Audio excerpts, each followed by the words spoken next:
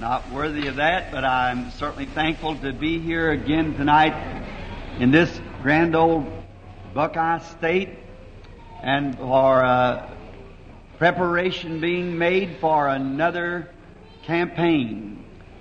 The memories of the last one still linger with me from down in Middletown, but tonight coming out here, I thought I'd never find the way. I just kept moving. And we are anticipating this week for a great spiritual outpouring of God's blessings upon us as we humbly are waiting His coming.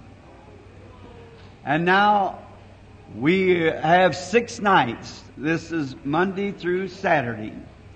And we were on a little rest period at this time, the party and I, and Brother Sullivan had sent for me to come up, and so we called him up and told him we'd like to come back up and meet some of these fine people again. And God has given us this grand privilege.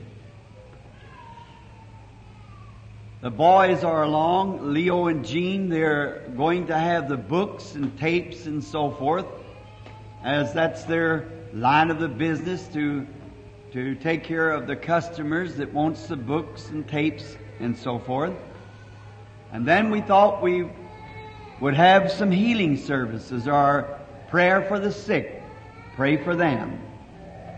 And the Lord willing, we'll begin our services of praying for the sick tomorrow night.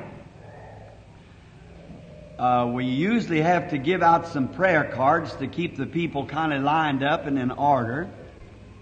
And then again, I wanted to find out if that was kind of in the run of the people's mind.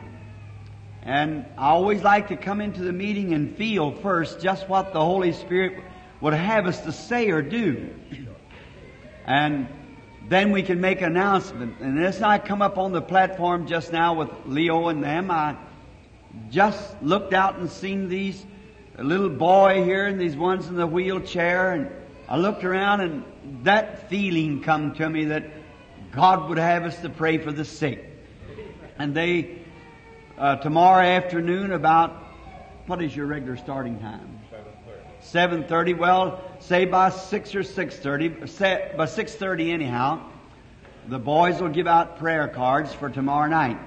And we'll start praying for the sick, and Lord willing, we'll have 6 nights or 5 nights of it, and then we'll be able to get through the entire group of people to pray for all who comes that wants to be prayed for. We'll pray for them. And so we just take our cards and come as we're called, and we are trusting that this will not only be just as we call it down in Kentucky, a protractive meeting, but a old-fashioned revival meeting, right? On these campgrounds here where I understand that many have cottages rented.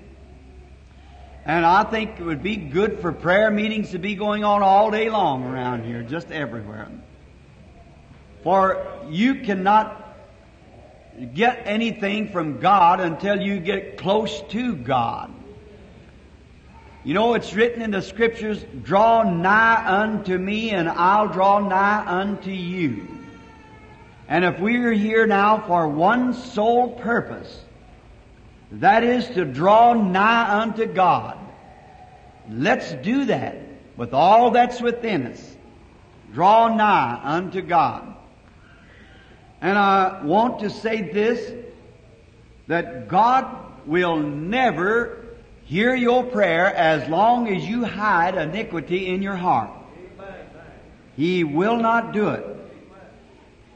God will, the Bible said over, and I believe in 1 John 3, if our hearts condemn us not, then we have confidence in God. That is, if we don't have no condemnation in our heart. I just went through an experience of that a few days ago. And I might just stop here to tell you about it. For we never want to be in any hurry. That's what's one of the great ruins of our American heritage today is we're trying to run over the top of everybody. Look like we're trying to run over the top of God. Not waiting. They that wait upon the Lord shall renew their strength. I've been going through some testings at home, and I've been called in to witness some things for a trial. And they'd call me over and over and over till I was just so tired. I looked like the whole world was a polis pulling on top of my head. I come home that morning and the wife said, "Well, how you doing?" I said, "Honey, them things would drive a person out of their mind." And so I just sat down to eat dinner, and the phone rang. We have an answering service, and this is the private phone at the parsonage. So just then it rang, and she went in, answered it. She put her hand over the phone. She said, "Billy, Sam Attorneys again." Oh, I said, "Honey, I couldn't stand it another afternoon." About 6 or 7 days of it then. I said, I just couldn't stand it. And I got up from the table and went out the door. I said, "Tell them I'm not in here now." Went around behind the house. I felt real bad. And I come back, and my wife is a whole lot better woman than I am a man. So when she come to the door looking at me, she said, "Was that just exactly right, Billy?" I said, "Sure, I knowed it wasn't already." But I wanted to make her think that my story would stick, so I said, "Yeah, I wasn't in here just then." She said, "But you were in here when they called." I said, "Oh, it's all right." And I went on out, and there was one waiting, a man with a sick baby. All the way down to pray for that baby, I just felt awful. Then when I got down there to pray for the baby, something said to me, "Why, you are a liar. And you mean that you're going to lay your hands upon this baby? This man's come for about 400 miles for you to pray for this sick baby, and you just told a lie and had your wife to tell one." Then our hearts condemn us, you see. That was wrong. So I said to the man, I said, "Mister, if you just hold your place, I'll pray for your baby, but I'm not worthy to pray for your baby." I said, "Because I've got something to make right before I pray for your baby." I said, "I've done something that's wrong, and my heart's condemning me, and I've got to go make it right first." And I took out down to the attorney's office and knocked on his door, and he come to the door and said, "I thought you were gone." I said, "I was only gone around behind the house while you were calling." And I said, "Sir, I tell you what I did." And I explained it to him. I said, "You all had me in such a fix." I said, I just didn't know you questioned me this way. Did they do this, or did you see this?" And I said, I told you everything I knew over and over and over. But I said, I told him I went to pray for a sick baby, and what happened? And he said, got up out of the seat and walked around behind his desk, looking me right in the eye, put his hand over on my shoulder, reached down and got my other hand. He said, "Brother Branham, I always had confidence in you, but I got more than ever now." That made me feel good. Then I got in my car and went out to my little old cave where I go to pray. And I thought, now, if you've done wrong, go confess your wrong first, then come back to God. So I went out to my little cave, and I'd prayed all afternoon, and I told the Lord, "I'm sorry I did that. I wasn't fit to pray for His people anymore. I couldn't have faith as long as I knowed I'd lied." And I said, "You forgive me, Lord, and give me grace, and I won't do it anymore." I prayed till just long about the time the sun was going down, and there's way back in the wilderness, and a creek runs some 3 or 4 city blocks from where it's at, down into a valley.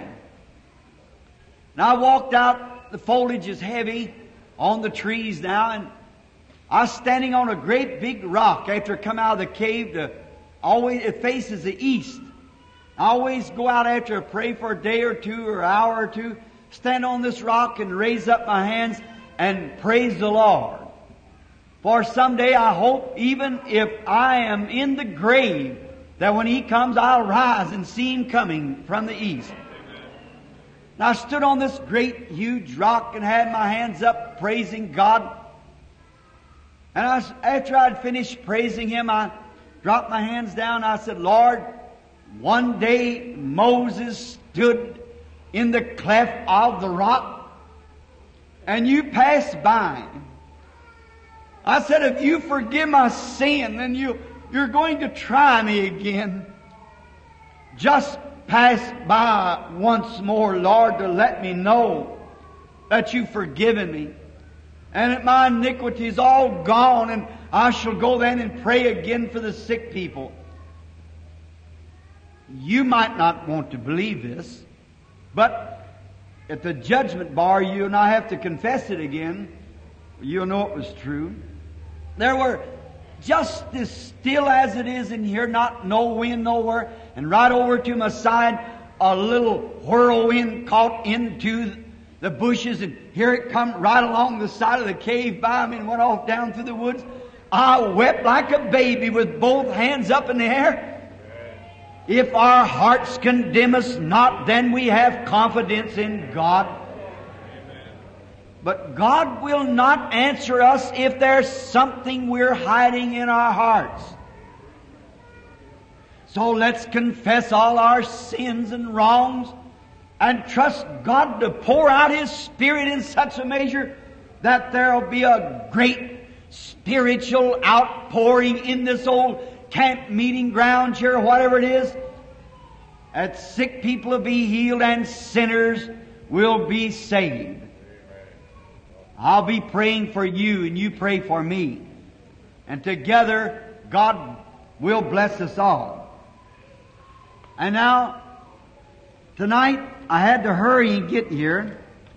We left a little later than we thought we were going to.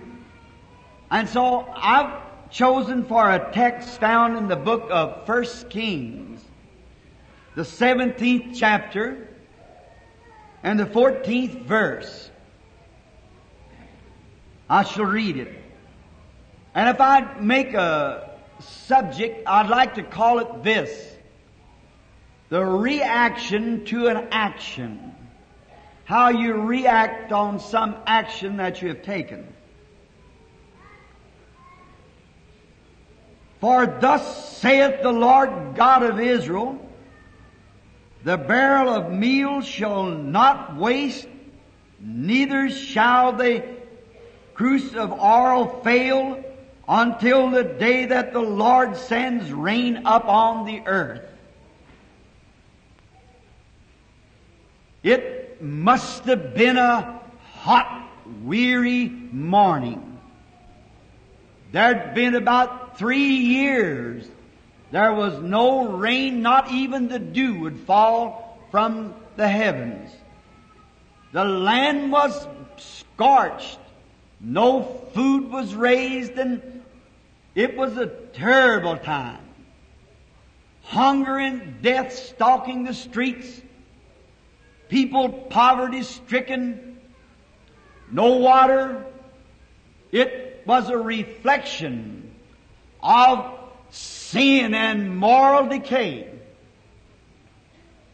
Just like we have today, of our age of juvenile problems and divorce problems and all the crime that's done in our nation, it's a reflection of our moral decay.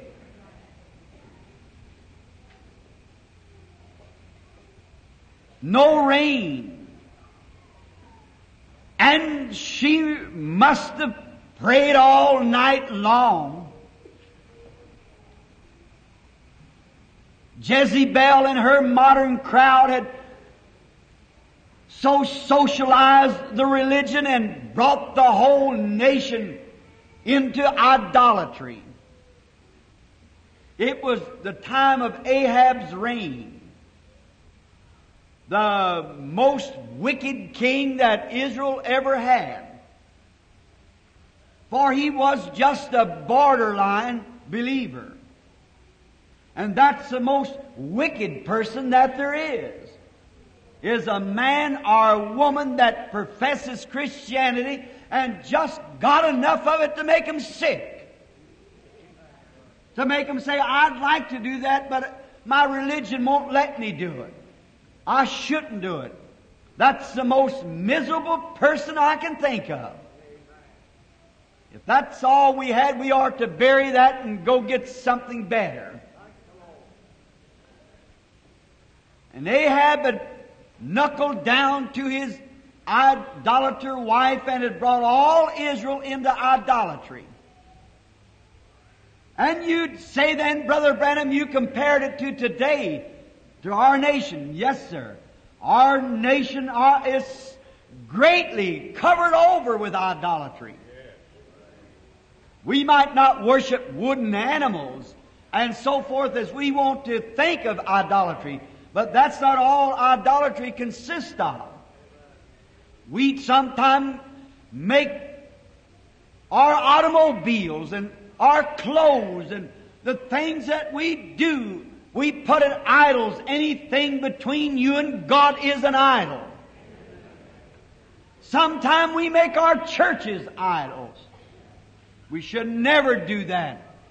God is the only one we should worship. The whole nation was governed, of course, by the rules and regulations of its king. And the king had said this was all right, it was modern. And all the people wanted to be modern, just like we are today. We want to be modern.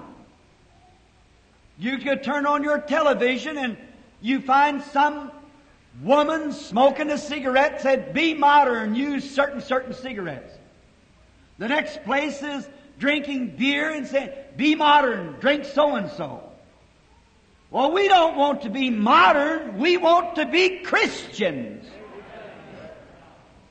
It's not the modernistic trim that we're trying to keep up with. It's going back to the old healing lines of God's Word. As Christians and living like men and women was supposed to live by the order of Almighty God. Jesus said it's written that man shall not live by bread alone, but by every word that proceedeth out of the mouth of God. We've got to live by the Word. But today we want to be modern like they were, and the government endorsed it.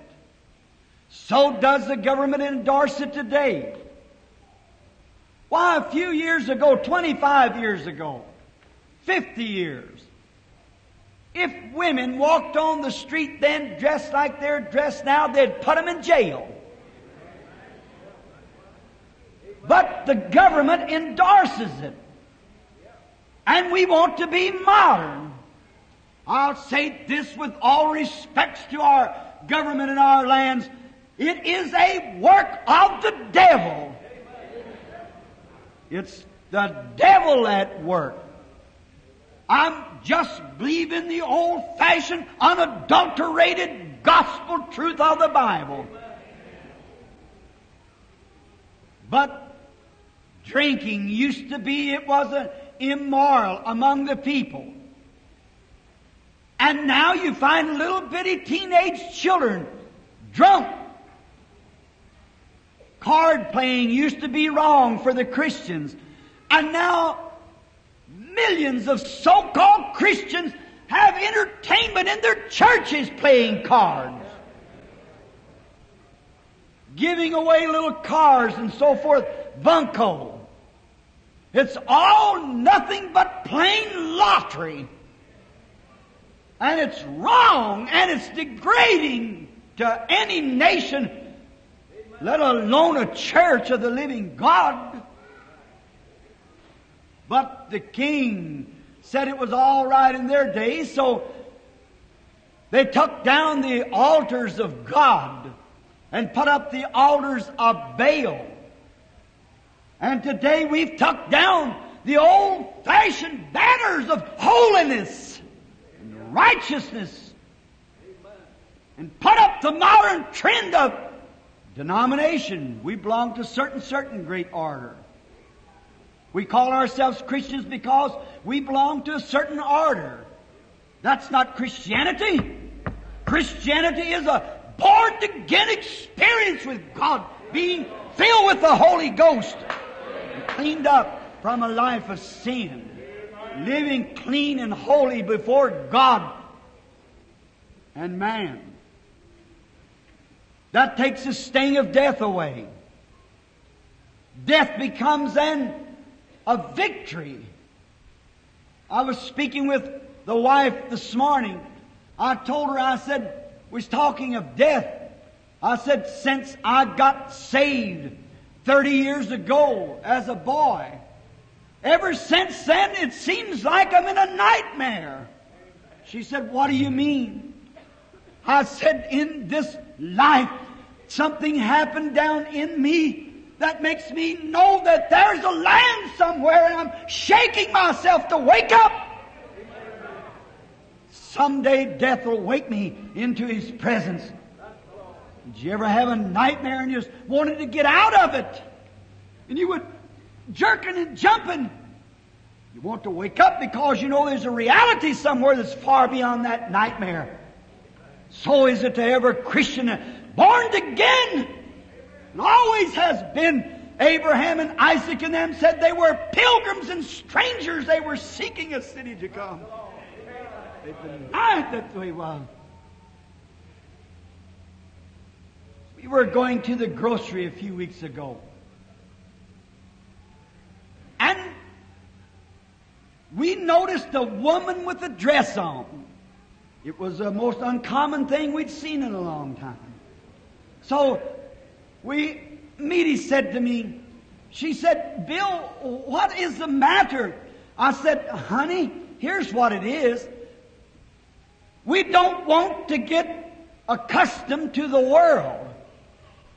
She said, well, some people has said, and I've got letters, you're going to ruin your ministry by making such remarks as you do. I said, if preaching the truth ruins a ministry, then it ought to be ruined. She's right. She said, well, what makes Christians feel different? I said, when I was in Sweden or in Finland, the women in the bathhouse give the man the bath. They were nurses, they said. That's their customs. When I was in Paris, all the restrooms is both men and women together. That's a custom of Paris. They think nothing of it. I made a mention to Dr. Munyon when we were staying at the YMCA, and they wanted me to go down and take one of those sandals, which I thought was fine, but not with the women there. And so he said, but Brother Branham said, those are washwomen. I said, but it's not right. He said, what about your doctors examining your women over in America then? See? So there you are, see? It's just 6 of one and half a dozen of the other. But it's the nation that you belong to and the customs. When a man or a woman is born again of the Spirit of God, they are born from a place that's holy, and this is not their home. And they are seeking a city to come whose builder and maker is God. Your spirit comes from above. She said, then we're not Americans. I said, we are as long as we're in the flesh. But when we're born again, we're of heaven and of God. And we're citizens of the kingdom of God. And the Holy Spirit that dwells there, that comes into you, will make you act and look and think as it does in that nation where we're going to. Sure. Idolatry. Taken over. All the preachers under the great heavy load, the prophets had give away because the people demanded it. The people demanded it, and the ministry gave away to it. That's the way it is today. Many good preachers bend under the load because the congregation calls for it. They'll walk right out of his church. Many times the great denominations, if they caught one of their ministers preaching against such as smoking and so forth like that, that excommunicate them. And the ministers has to bend under that load. But there was one in that day didn't bend under the load. They hated him. But he's sitting up on a mountain. God told him to go up there. He'd feed him with the crows and give him water to drink. But he wouldn't bow down to their modern trend. He still believed God was the same holy God that made heavens and earth. I'm so glad that he's still got some today that believes the same thing. No matter what the world says, they still won't bow to the modern trend of modern religion. No social gospel for them, man. They believe God's still holy. They believe He requires holiness and He requires a new birth. He requires a separation from sin. Oh, I know she hated him, but God loved him. And God was fixing to take His prophet off the mountain to bring him down into the valley. And she must have been a good woman, or God would have never chosen her to entertain His prophet, though she was a widow. And she must have been young. She had a young son. And she was a righteous person, or God would have never chose her. But as she began to come down, after years her husband being dead, the barrel began to get low in meal. And of course, as a mother would, she would lounge herself so she could feed her little boy. Finally, she began to see that his clothes was getting threadbare. Her own elbows was perhaps through the sleeves. Night after night, she could give him maybe one little corn cake and put him in the bed. And perhaps night after night, he'd wake up and say, "Mama, I'm hungry. Can't you fix me just a little to eat?" And maybe the next day she would do without her own cake and give it to him. Death stalking at the door. No more meal after that was gone. No more oil to mix it with. And closer death came as the barrel went down. Finally, maybe they got 2 cakes a week. Then it got down to just one more cake. Isn't it strange how God does things? He'll let us get right down to the last mile of the way. You know, He likes to do that. He did it with the Hebrew children. He knew who He could trust. So He let them boys walk right up to the fiery furnace so they could almost smell the fire. And He never moved. But when it comes time, He'll move. He'll move, but He waits till His own time. He wanted to see what kind of a reaction they'd have. He knew they'd made their stand. And when He knows that you make your stand, He'll let Satan take you to the last mile of the way. But just remember, He's still there. He wants to see if you really mean what you're talking about. Oh, I believe God's a healer. Yes, I sure believe it. And the next day you still got your pains. Well, maybe I never got it. Sure you got it. You're just wanting to see how you're going to react on what you said. You say, "Oh, praise God, I believe in the baptism of the Holy Spirit. The first little temptation comes along, you fly off like a buzzsaw. He's trying to see your reaction on your action. He's trying to test you. Every son that cometh to God must first be chastened, tested. Every child that comes to Him, He puts him through a test to see how he'll act. Anyone, a chemist, anyone else, will always test something. Great pipes. I used to work for a gas company, and they'd test those pipes by putting a plug in the end and a valve. And I don't remember now just how many 100 pounds of pressure they'd put on them pipes to see if there's a little sand hole that would blow. And if it could not stand the test, then it was thrown into the scrap heap. And when you're put under a test, when you're fixing to be used for God, for a testimony, like the lady here in the wheelchair, the man, the little boy, some of you people out there, maybe you're Christians and wonder why you're put under this test. God's fixing to use your testimony. But He wants to see how you'll react. So He puts the pressure on. If you blow up, well then, He can't do nothing with you. But if you hold on, stand the test.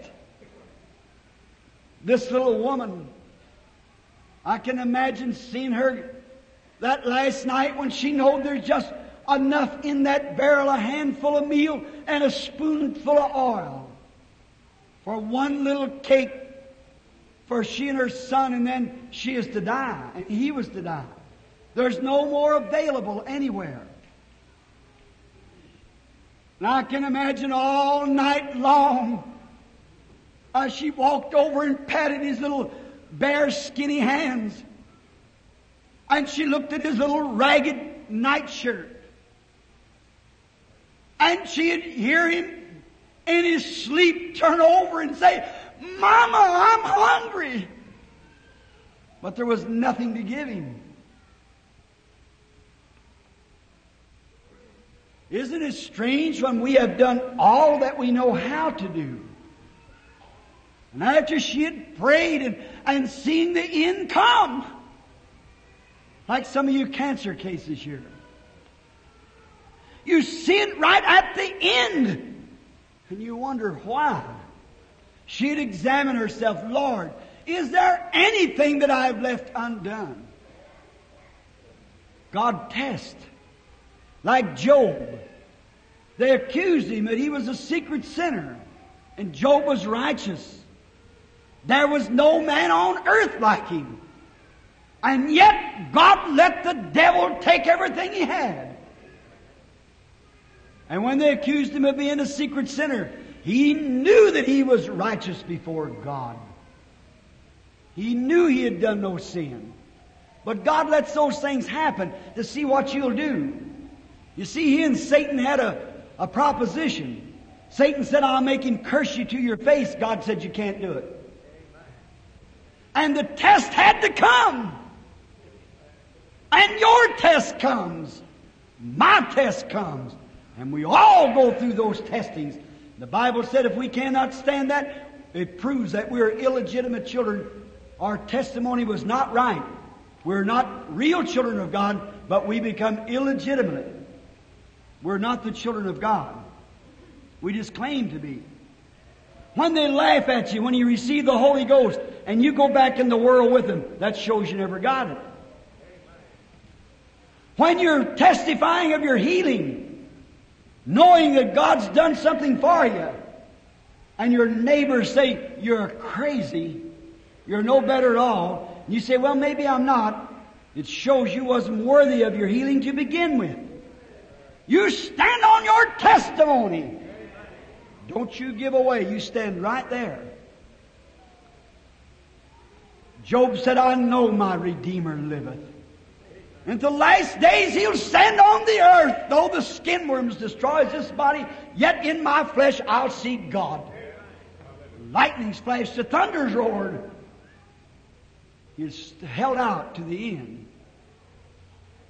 This little woman had done all she knew to do.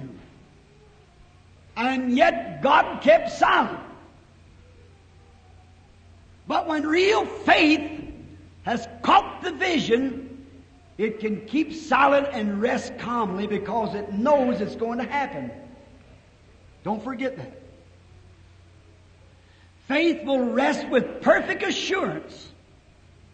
No matter what the storms are saying, how contrary it looks, faith rests with assurance.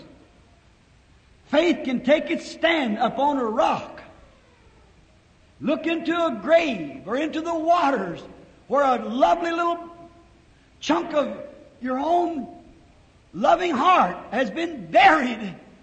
And faith can look across the sea to Him that said, I am the resurrection and life. Faith rests assurance. We speak of faith, we talk of faith, but I wonder sometime if we know what we're talking about. I wonder if it isn't hope instead of faith. Faith doesn't move. No matter how contrary it looks, faith stays right there. It never moves. When Moses was put into the bulrush in a little slimy ark, pushed out into the sea, where the crocodiles were fat with children, the mother, Jochebed, with the faith resting assured that she was putting the proper child of God on the water, she pushed him right into the jaws of death, knowing that God could raise him back. Amen. That makes me feel religious. She knew God would take care of him. Though he didn't even have a name, God could give him a name. She pushed the sweetest little baby was ever in the world nearly out into the jaws of death, knowing that she was following the instructions of Almighty God. And faith could rest assured that God would do something about it, for she knew He was born a deliverer. And if you're sure that you're born of the Spirit of God, that you have the Holy Ghost and the promises of God is yours, I don't care what the devil does, you can still rest assured. Faith takes its unmovable stand. Faith cannot rest upon the shifting sands of man's theology, but it takes its solemn stand on the rock of ages, which is unmovable. There it rests with assurance. No matter what comes or goes, my faith holds.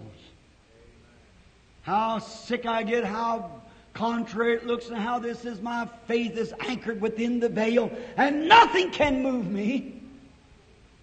Now you can't bluff it. You've got to have it. You can't bluff it. Satan knows when you're bluffing, and he also knows when you've got it. Your heart condemns you not, and you're a Christian. You have a right to every promise that God made in His book. It's yours.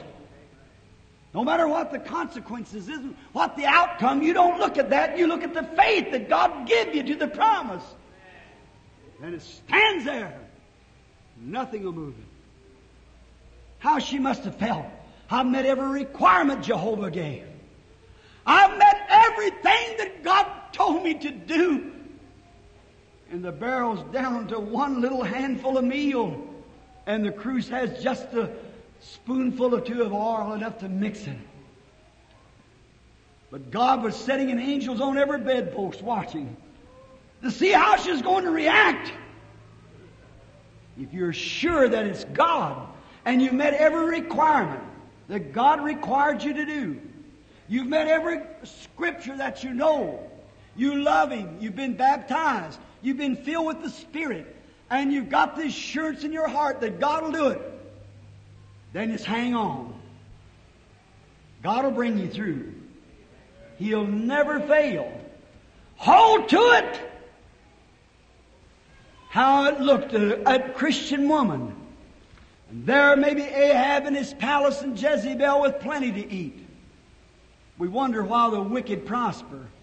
David asked that once, but the word came back watch Him at the end. Prosperity isn't a sign of God being with you. If that's so, our nation is blessed. The people are all Christians, and so was it in that day. Prosperity then was vice versa. This poor little woman, as she looked at that little baby all night long, she couldn't sleep. First place, she was so hungry she couldn't sleep. And she knew that one handful of meal stood between her and death. What would she do? She couldn't stand it any longer. She's frail. She's walking, reeling as she walked. The little fellow crying for a mouthful of bread. And yet she was a Christian, or a believer in Jehovah, as we'd call Christian today. Loyal! Proved that God selected her above all the other women. He selected her. Yet she had done all that could be done. Along towards daylight, the birds wouldn't even holler. They were all starved and gone. Day began to break across the room. I can see her sitting in an old rocking chair, wringing her hands. The tears running down her cheeks as she looked. The little boy had spent a restless night. Mama, can't you just find one little piece of bread? Papa was a good man. God taking him. What's the matter, Mama? But the woman stood. She knew she had met the requirements of God. She had one little handful of meal. She went in and took this little handful of meal out into the pan and poured the oil into it. Began to mix it up. Now the meal was Christ. Christ is the meal offering. Any of you clergymen know that. When the meal was ground for the meal offering, it had to be ground with a certain burr. That every little burr had to grind the meal just exactly the same. Why? Because Christ is the same yesterday, today, and forever. What He was then, He is tonight. Amen. What He is tonight, He'll always be. Amen. He's the same yesterday, today, and forever. Now, the oil represents the Spirit. And we know that by the Scriptures. That's the reason we anoint by oil. When Elijah one time at the school of the prophets had come up there and had sent some of them men out from the school, and they didn't know the difference between wild gourds and peas. Some prophets. But he picked a lap full of wild gourds and threw them into the pot, and one of them screamed out, "There's death in the pot!" And Elijah said, "Don't get excited." He went and got a handful of meal and threw it into the pot and said, "Eat!" Why? When Christ is put in death, life comes instead of death. Don't care how far you're gone, how low you're sunk, how immoral you are, how degraded you are, how sinful you are. When Christ comes into the heart, death fades away and life comes into the same place. From death in the pot came life in the pot. If the cancers eat you up, if tuberculosis, your doctor has turned you down, nothing else can be done. Let a handful of Christ come into you. That Jesus is the same yesterday. Not a handful of religion now. A handful of Christ, the Holy Ghost. Come into your heart with genuine faith, and death will flee out, and life will take its place.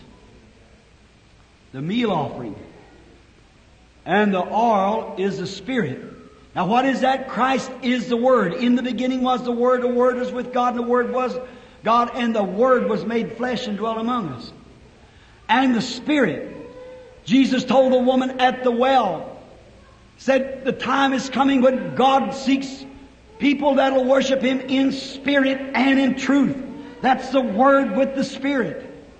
Some people has the Word, others has the Spirit. But when you get Spirit and truth together, something's got to happen. And it was just a little bit, but it was all she needed.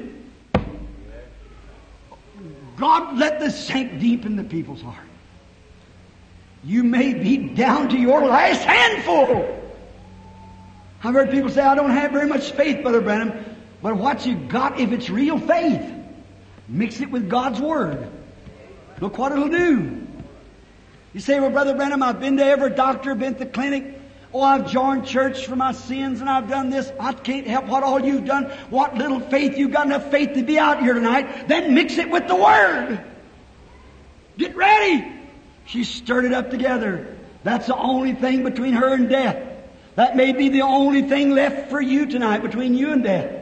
Is what little spirit that you can muster up in your heart to believe it. Mix it with God's eternal Word. When she did, I can see her pull the little ragged curtain back and look in. The little boy's holding his little stomach. Mother, Mother, are you ready to cook the little cake? She'd say, yes, dear. Just wait a few minutes. Mother's mixing it up. Mother, break it in two and you take half of it. Oh, honey, we'll take care of that. She had what was it now? The Word and the Spirit mixed together. And she went out into the yard to get, did you notice the Scripture says, 2 sticks. What is the 2 sticks? The cross. Always good hunters or woodsmen know that the way to keep a fire burning is light it in the middle. 2 logs, lay it across and light it. All through the night you can keep pushing the ends in as it burns. Right in the center of the cross is where the sacrifice of God hung. She went into the yard and she picked up the 2 sticks and she looked up the hot, blistering winds. Not a leaf on the tree. No grass in the yard. Where the old tree once stood, there's just 2 sticks left. She picked them up to go in to make it. What is it? When self-sacrifice, when you have mixed the Word with the Spirit or the Spirit with the Word and then ready to sacrifice yourself at the cross. You're ready to say, well, I'll live or die, Lord. I've done everything I know how to do and I'm coming at the feet of mercy. Sacrifice my own believing. I'll not think of it anymore. I'll not reason anymore.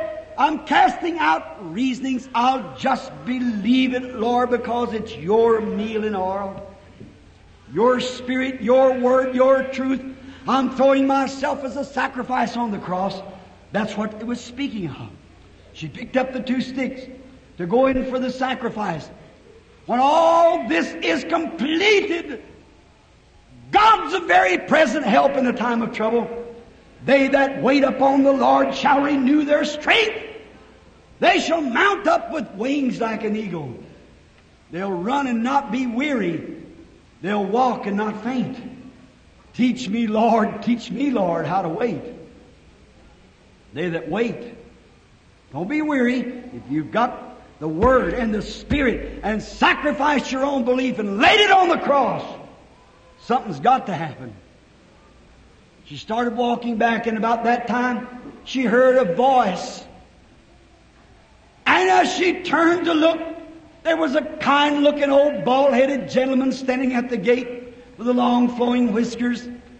He said, would you fetch me just a little drink of water? Maybe on her lips she was ready to say it.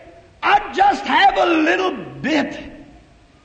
Water was scarce. All the springs was dry. What was it? God works on both ends of the line. God had showed Elijah a vision. Go down into the city, for I have commanded not the ravens this time to feed you, but I'm commanded a widow woman to sustain you.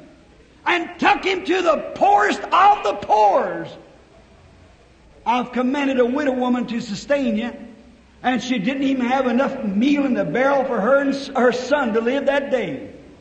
But I've ordained it. Blessed be the name of the Lord. When God ordains anything, it's got to happen. It'll be there. God will meet it.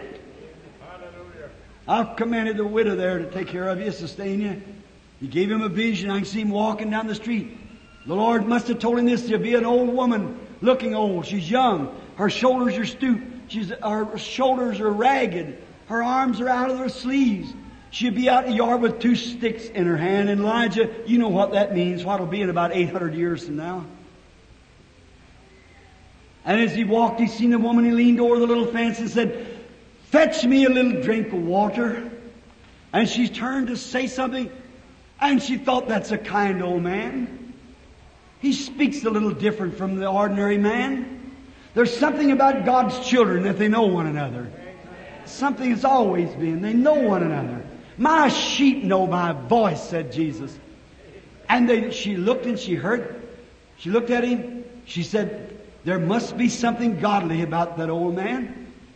Said, "Fetch me a little drink of water." She nodded her head. She would do it. And she started to go away. What? Then she heard the voice again. "And bring in your hand a little cake for me to eat, a morsel of bread."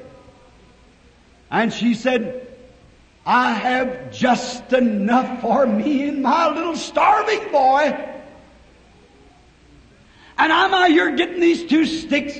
I've just mixed it together, dressed it.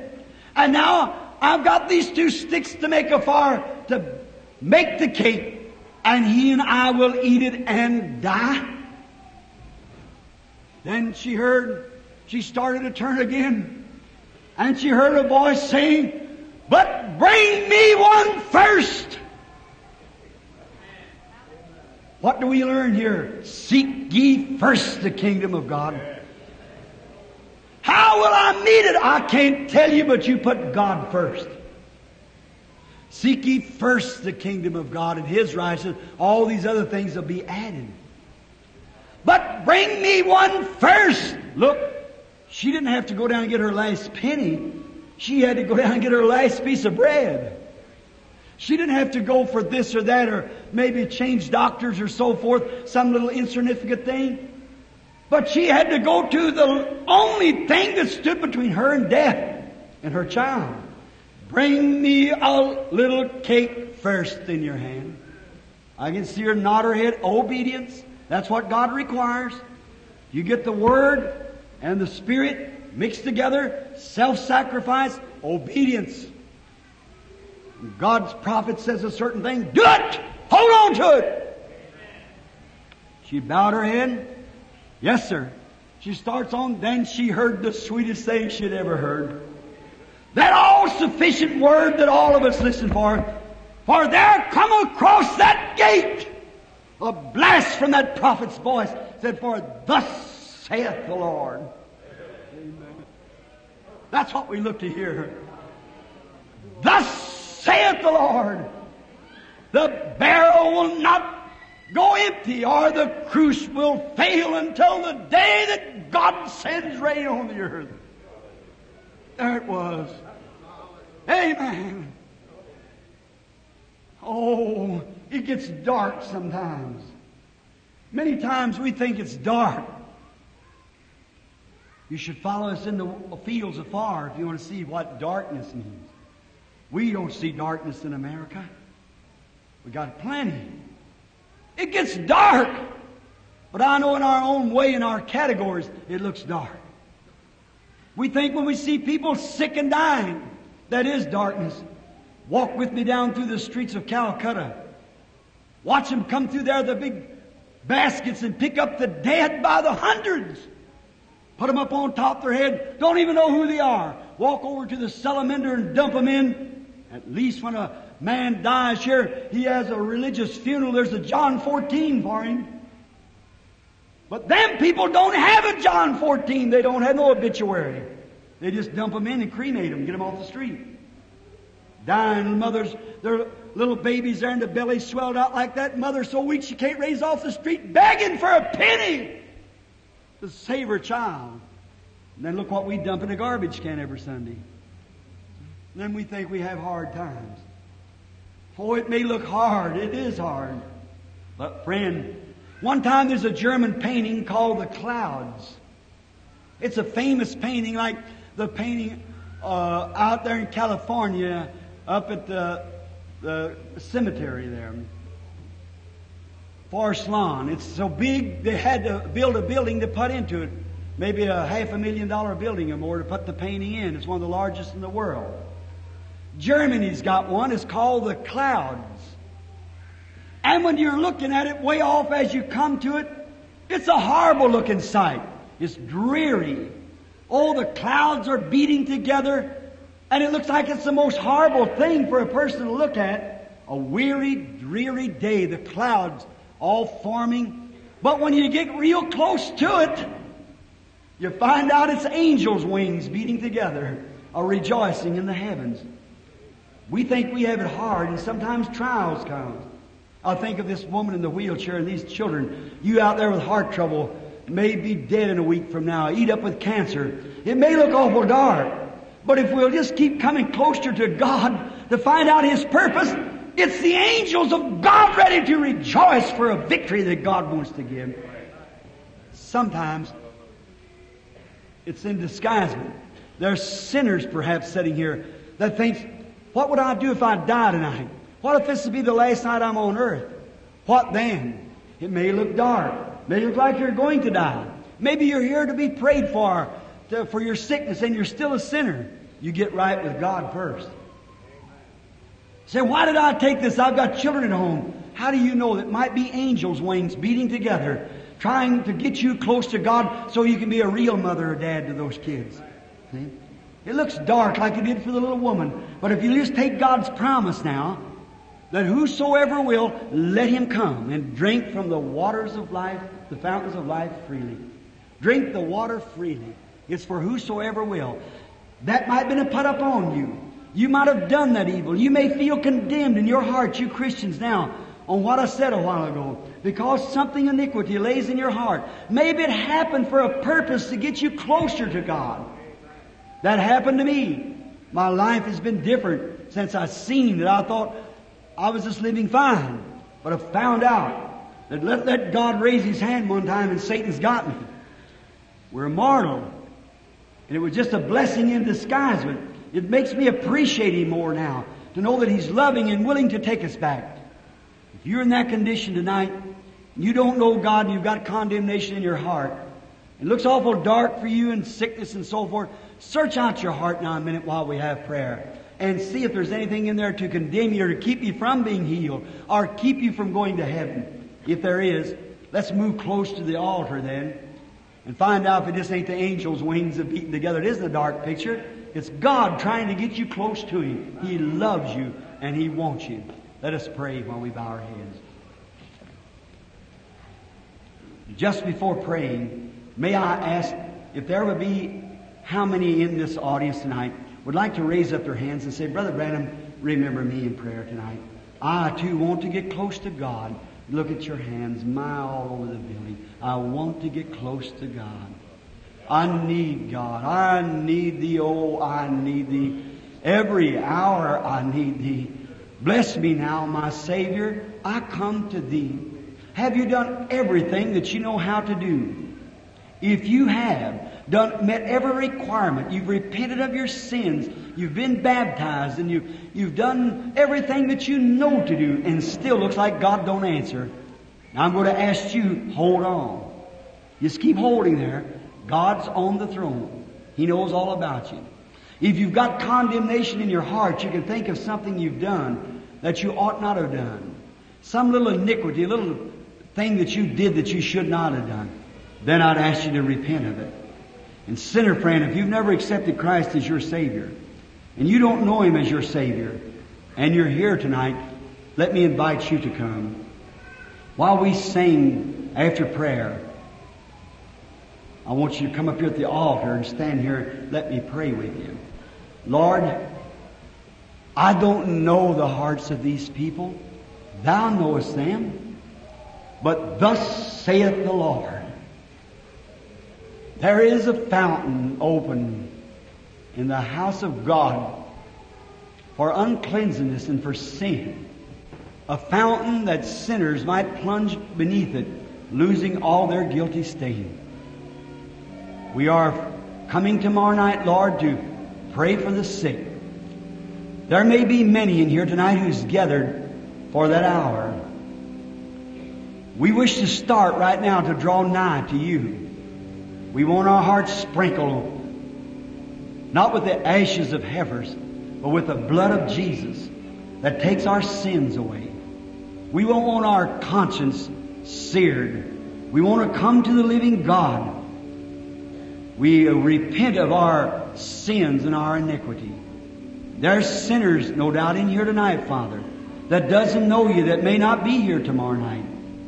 They may be gone. We pray, Lord, that this will be a warning message, that they'll know that God has brought them here for a purpose, that He might bring them to Him. Hear us, Lord. We can only speak the Word. Now may the Spirit mix the oil with the Word. And may the sacrifice. There may be Christians here who's did wrong. Say, I'd feel ashamed to rise up and go to that altar. But may they look at the cross and see the shame that He bore. Stripped His clothes naked, beat Him, hung Him to a cross, and lifted Him up between the heavens and earth. May they themselves tonight be a self-sacrifice, to sacrifice their own pride and their own thoughts, to their members to be right with their God. Come forward, stand and ask God to forgive them. Take all iniquity out of their hearts. Cleanse them from all filthy thoughts, from all evil, from all temper, from smoking, drinking, whatever habits they have. Cleanse them, Lord. Take the root of bitterness out, that we might stand tomorrow night as a great unified group of people watching for the Holy Ghost to pour out upon here. Make the blind to see, the deaf to hear, the lame to walk. May the sinner repent of his sins and her sin. Come forward tonight and confess it, that tomorrow they may be taken to this little river or somewhere here and baptized. Grant it, Father. Hear the prayer of Your servant. I ask all that would like to be remembered that's got iniquity in your heart. First, I'm going to ask, while you are praying, everyone in prayer, if there be one here who has not yet become a Christian and would want to become a Christian now, that's ready to surrender it right now, that you've got just a little bit of Word mixed in this tonight, and a little Spirit has come to you and said, child, if you die without me, oh, the devil will say, you can't live a Christian life. See, or that teeny little feeling that you ought to make it. Would you stand to your feet tonight and say, pray for me, Brother Branham? Just stand up to your feet. Say, I'll stand as a witness that I am a sinner, and I do ask God for mercy. Will you stand while we're waiting? Anywhere in the building. Don't be ashamed. God bless you, sir. Just remain standing just a moment, if you will. God bless you, sir. Would there be others? God bless you, sir. That's right. Just remain standing a moment. God bless you back there, young lady. Someone else. God bless you, young lady. That's right. Just stand up. All over the building. Say, Brother Branham, please remember me in prayer. I'm a sinner. I don't know God, but something is telling me in my heart. I've just received enough Word tonight, and a little Spirit's come into me. It may be the end of the barrel, but I'm walking out and I'm stepping out here to make a confession, to say that I'm wrong and God be merciful to me. I want to wake out of this nightmare sometime to a life that's full of glory and eternal. Would there be others who would step out just at this time? But raise up out of your seat. Say, I now, being a sinner, want to stand as a witness.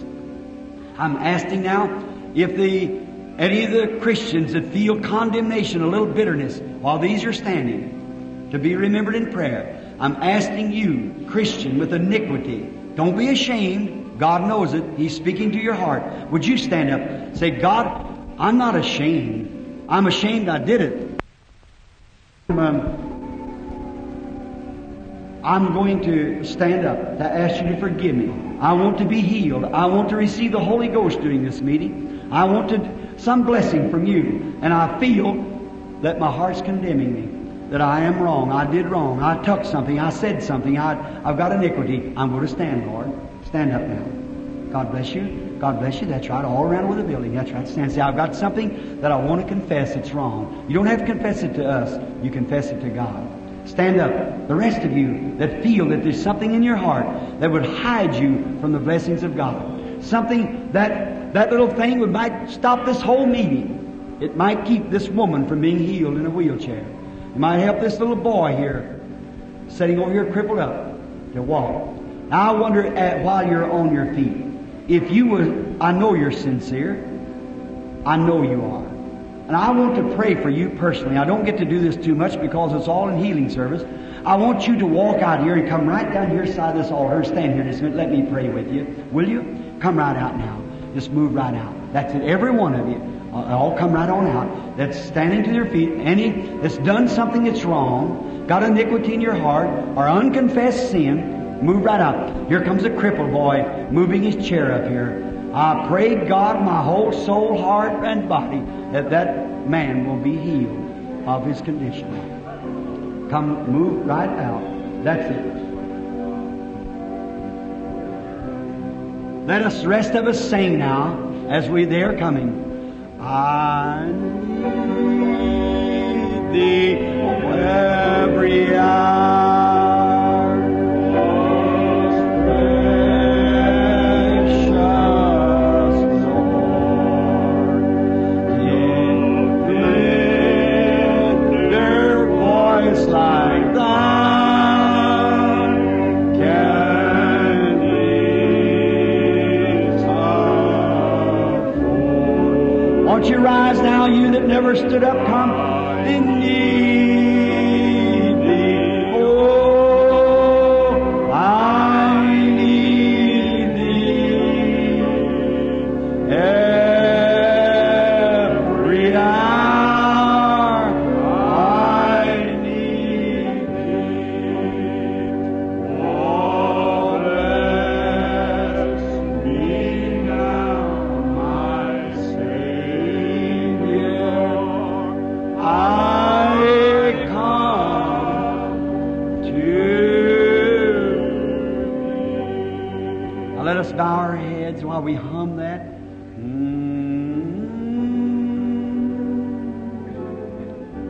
Penitent friend, I want you to come now with all that you've got. You've brought it to the cross. As His servant, I'm going to tell you, thus saith the Lord, He that will confess his sin shall have mercy. He that hides his sin, covers his sin, shall not prosper. He that will ask for mercy will obtain mercy. Something spoke to you and you come. It was the Holy Spirit. Now I want you to ask Him, just as I believe that you're already forgiven. Sure. Sinners, your sins are gone. For when you stood to your feet, you made a testimony. You stood for Jesus, He'll stand for you. If you'll witness me before man, I'll witness you before the Father and the holy angels. Them words cannot fail. They're God's words. Jesus is standing for you in the presence of the Father now. Your sins under the blood. Now, while we pray together, I want all the Christians that's on praying grounds to pray with us now. Blessed Lord, here stands tonight a group of people that feels that they are wrong. Some of them has never accepted you as their Savior until tonight. But they're standing because they want to accept you. They want you to be merciful to them. And now, according to your word, you said no man can come to me except my Father draws him first. Then God has given to Christ these souls tonight as love gifts. No man can pluck them from my hand, because no man is as great as my Father is. Now they're yours. He that heareth my words and believeth on Him that sent me has eternal life, and shall never come to the judgment, but pass from death unto life. Lord, they were yours when you spoke to them. They were yours before the foundation of the world. And tonight the gospel net has drawn them to you. They are yours. Care for them, O Lord. We place them into Thy hands. Tenderly, Lord, be merciful. And here's some of your children here that has iniquity in their hearts, or they've done something, they've said something that's wrong. And maybe by hearing my testimony tonight, that I did something wrong, had to go make it right. They come too, Lord. Let the God that passed by in that little whirlwind, let Him pass over each heart here tonight, expelling their iniquity, washing them in the blood of the Lamb, renewing their faith and their spirit into the great fellowship of the Holy Ghost. Granted, Lord, they're yours. They stand penitent, making full confession before this audience of people that they've been wrong and they want to be right. And you said, He that comes to me I will in no wise cast out. We know that you're here, Lord, and we'll do it. Now, while we're waiting and they got their heads bowed, I wonder how many in here has not received the Holy Ghost as yet and would like to be remembered in prayer to receive the Holy Ghost. Raise your hand. God bless you. There's an altar, I think, to the right. There's an altar prepared right here. I'm asking these that's standing here now, some of you there at the boy with the wheelchair, move right over to this altar, right to my right here. We're going to meet you there just in a few minutes. Move right around that way. I'm going to ask you that hasn't got the baptism of the Holy Ghost, and you'd like to receive the Holy Ghost, here's the time to start it. You're here on the campgrounds. You're here, time to receive it. You know that no one will be in the rapture without the Holy Ghost. That'll be the sleeping virgin. That'll not, the rest of the dead live not for 1,000 years. Now that's it. Move right out this way, my friends. That's it, Dad. All of you come right along here. Take, young fella, push the boy there in the chair, will you? Right over here. Right down through this way. All of you, if you will. Come right down through here. Now just to kneel over here to give a little word of thanks to God for what He's done for you. Come right down this way. Now you that wants the baptism of the Holy Ghost, would you come up also? Come right over here. Stand up on your feet and say, I'm in business, Brother Branham. I mean business with God.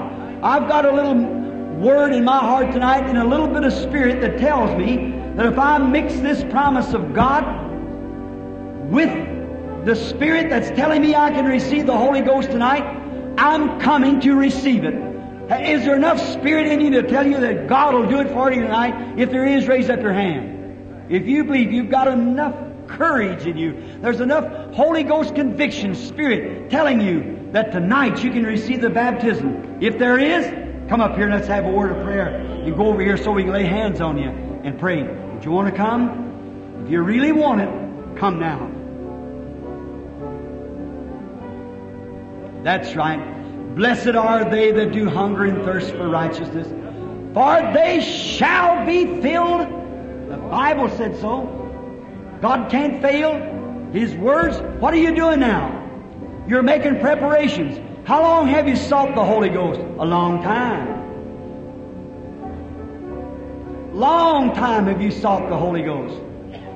And now He's here tonight. What happened? Maybe you was down and just about ready to give up. But what's happened? I want some of the cooperating ministers, if they will, go over with these people here to instruct them how to pray and give thanks to God. Some ministers here that knows God. Any of you brothers here that knows God, come over there. 4 or 5 of you go over there, and some of you stand right along in here with these here. We're going to pray for them. How many of you here is gospel ministers in the building? Raise up your hands. Gospel ministers. We're not questioning your denomination. We want you here. Come here, all you ministers. We need you here. Here's the time. All of you Elijahs, come here. Here's the people that's mixed the oil and the meal together. They're here to receive. They're here to get it. Let's come show that we have thus saith the Lord. Do you believe the Holy Ghost is for you today? What did Peter say on the day of Pentecost? When they said, "Man and brethren, what can we do?" He said, "Repent every one of you and be baptized in the name of Jesus Christ for remission of sins, and you shall receive the gift of the Holy Ghost. For the promise is unto you and to your children and to them as far off, even as many as the Lord our God shall call." Is that right? Then you're here. What did they do in the Bible times? laid hands upon them. Now, we're going to pray for these people. All you ministers, stand by and pray. Then we're going to take them over to the altars, and there they're going to receive the Holy Ghost. Every one of them. Do you believe that? There's 6 nights of this service. Don't you come from your knees till the Holy Ghost has baptized you. Then there'll be a revival break out here. Don't really mean business. We come to be in business now. We're going to do this. God promised it. The devil ain't going to rob us from it. We're going to stay here till it happens. That's right. Now, let us bow our heads. All you Christians, pray for these here not seeking the Holy Ghost. You ministers along the side. Father, these here are already confessed Christians. But they read in the Bible that just those who had oil in the lamp went in to the wedding supper. And they're coming tonight to receive the oil. They seem like a few minutes ago, by having the meal already in the barrel, there was spirit mixing around in there. They come for self-sacrifice, to feel the hot burning fires of the baptism of the Holy Ghost that'll light up the cross of Christ in their heart and will fill them with power and glory and the baptism of the Holy Ghost. Grant it, Lord. Anointed ministers of God are standing by them. We are here, Lord, to pray the prayer of faith. We want to see a great revival break into this community and around here that'll make every church a burning flame. And we've come tonight to you, Lord our God. We believe that you won't turn us down. May each of these, from this little boy and little girl all the way to the oldest, receive the Holy Ghost. And as Christ said in the days gone by, as His servants, we say now, receive ye the Holy Ghost. Breathe upon them, Lord, the Spirit of life. May they go now and receive the Holy Ghost. Now take to the right. Each one of you seeking the Holy Ghost, go right this way. Ministers are going with you to go over there and stay there until the Holy Ghost comes. I want to deal with the rest of the congregation in just a minute. There'll be no prayers for the sick. Just remember that. We're going to get things started right, and then we're going to do right. It's going to come back. There's something wrong. We want it right. Amen. Go right this way. Over there. Ministers, you instructors, go with them now. The purpose in your heart that you're not going to come off your knees if it takes from now till Saturday night. How long shall us tarry? Until you're endued. How long is until? Until you receive it. How many personal workers is in the building at work? Women or men? Raise your hands who'd like to go with these people. Bless you, Sister Rosella. All right, would you go with them? Is someone else in here a good personal worker that would like to be standing present when the Holy Ghost fills someone? Would you like to do it? Any of you women, any of you men. You women go to the women. You men go beside the man. Stand there. Be sincere. Drive at the devil. Defeat him. He's a defeated person. Do you believe that? He's just a big bluff. He has no legal rights over us. We are free children, born of the Spirit of God. We have a right to this. God's heritage, and we believe it.